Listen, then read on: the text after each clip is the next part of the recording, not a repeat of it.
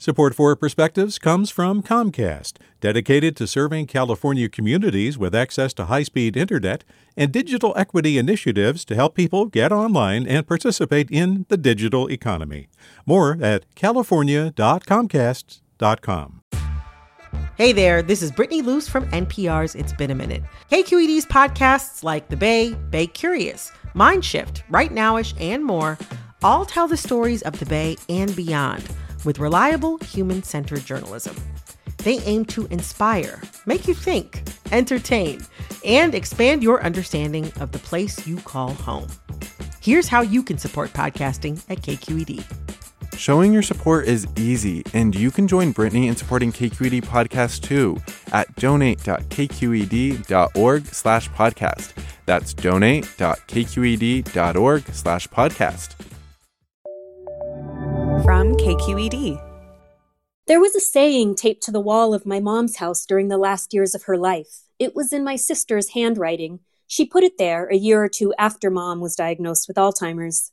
It greeted us every time we were in the kitchen, in the early years while we made tea, refilled meds, or played bananagrams at the table, and then in the later years when we needed a private nook to weep where Mom couldn't see us. It said, "No matter how broken you feel, you are still whole." I've been thinking a lot about that quote lately. Everything is broken right now. Windows, public institutions, trust. I read somewhere once that rage is the radical tip of a grief that time will never root out.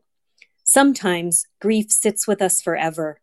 The loss of a parent, mass death, the degradation of humanity.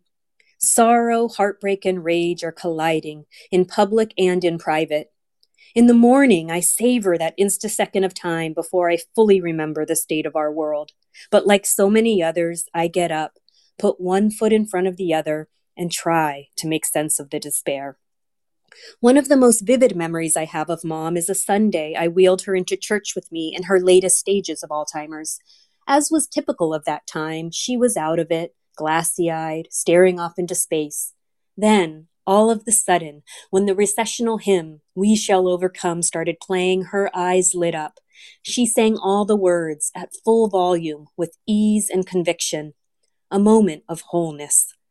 I find small ways to feel this now. The extra tight hug from my children before they go to sleep.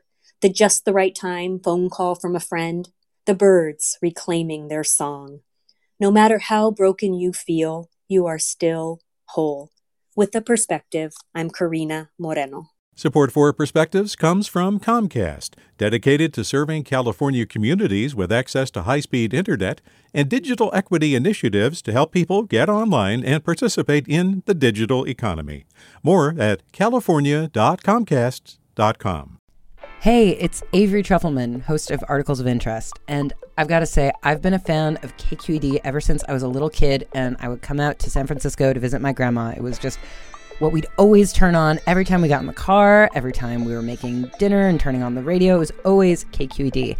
And then over the years, I've become a massive fan of KQED podcasts because this is local reporting at its best. These are answers to questions you've always wanted to know, interviews with exciting, unusual voices, necessary journalism, all told with love and care and artistry. And did you know that a majority of KQED's funding actually comes from members? It's just people like you and me supporting the programs they love, while also getting access to cool events, behind-the-scenes footage, and so much more. If you want to sign up and be a part of this amazing community, visit donate.kqed.org/podcasts to become a member today. That's podcasts with an S.